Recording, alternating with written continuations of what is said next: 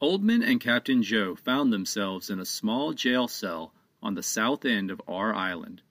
The cell was one half of a small building, separated from the other half by a gate with iron bars. The building itself was made of 4 stone walls, with a barred window on the prisoner's side. Staring out the window, Captain Joe could see the crow's nest of the decade bird in the distance. He made a strange gesture, tugging hard on his left ear, then pointing his finger south. On the other side of the gate, the rest of the room was mostly empty. There was a door to the outside on the far wall, and hanging next to the door on a nail was a ring with a key. There were no guards around as far as Captain Joe could tell. Inside the cell, in the center of the floor, there was a small wooden box with lots of little holes punched into it. It made Captain Joe a bit nervous to think that there was some kind of creature inside the box, so he held his finger over his mouth, motioning for Oldman to be as quiet as possible. "If there is something asleep in that box, we don't want to wake it up," Captain Joe whispered to Oldman. "It must be something small and vicious that was left in here to torture us." Oldman gave Captain Joe a nod, but Captain Joe was not convinced that it was a nod of understanding or agreement. He continued to whisper, "Do you have any ideas how we might get our hands on that key?" Oldman shook his head and replied loudly, "The one in the cage is a frustrated one." Captain Joe tried to shush Oldman, but it was too late.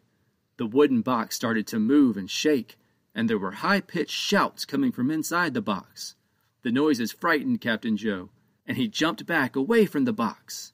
Then, as the shouts became less frequent, they became recognizable words, so Captain Joe listened closely. "Let us out of here!" The high-pitched shout was clear. Captain Joe smiled. "Captain Big!" He threw the box over and revealed a pile of 123 tiny pirates. To the captain's surprise, the tiny pirates attacked him and Oldman, tripping them to the floor and piling on top of them. "You sneaky traitor!" Captain Big accused Captain Joe. "You tricked us into coming here peacefully, just so we could be thrown into prison." "No," Captain Joe refuted the accusation. "I sent a message in a bottle for the pirates of our island to welcome you. I didn't know the island had been taken over by Duchess and Count." "Lies!" Captain Big argued. "Now that we have you, we are going to—" "Captain Big," Captain Joe interrupted. "Why do you think I'm in prison with you?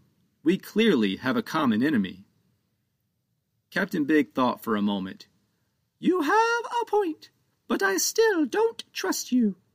Now that we are free from the box, we will leave you here to rot." Captain Big led his people through the bars of the cell and toward the door. Captain Joe shouted desperately, "Wait! Where are your ships?" Captain Big turned around. "Duchess and Count had our ships smashed just after we arrived." "How do you plan to get off the island?" Captain Joe asked.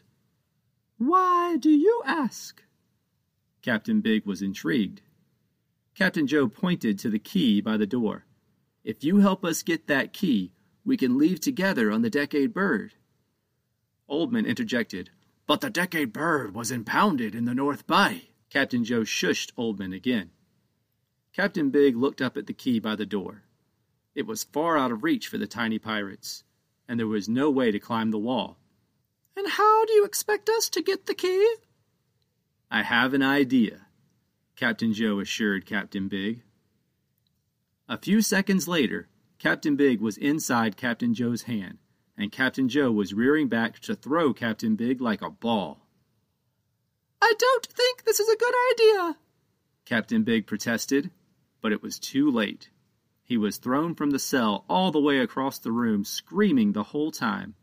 Captain Big bounced off the wall beside the hanging key. Incredibly, he managed to get his arms around the key as he bounced back toward the cell, taking the key with him. Captain Joe carried the unconscious Captain Big and was accompanied by Oldman and the rest of the tiny pirates. as they arrived on the south dock of our island.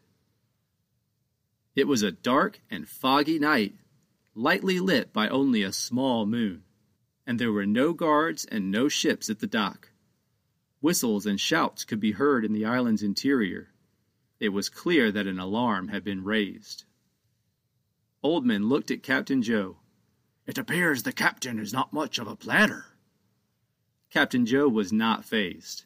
He smiled. As they listened more closely to the shouts, they could make out the words of a guard. "We've lost the Decade Bird!"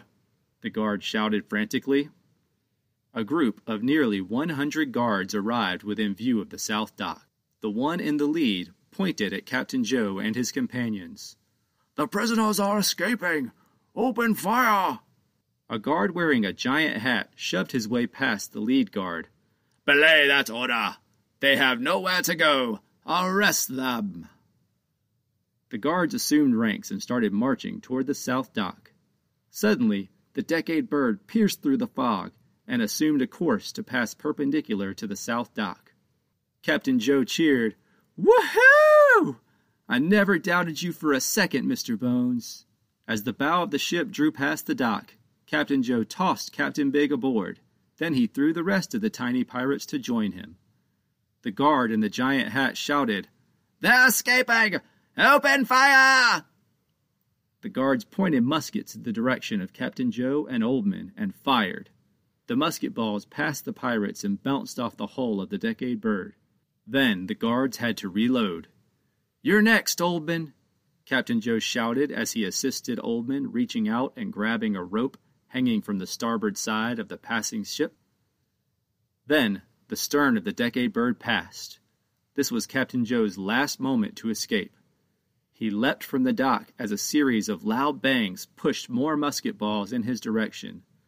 Those balls also bounced off the ship as Captain Joe latched his hands around the stern and pulled himself up to the deck. The captain surveyed the deck. Most of the tiny pirates were jumping and cheering in their high-pitched voices. Captain Big was still out cold. Captain Joe reached over the starboard side and helped Oldman climb to the deck as well. Oldman addressed Captain Joe. "The bony one is full of surprises." Captain Joe nodded in agreement. "Now let's go rescue Panto!" Oldman interrupted. "First, Captain Joe must take me to the far south." Captain Joe was reluctant to leave his first mate behind, but he dropped his head and shrugged. "I guess a deal is a deal."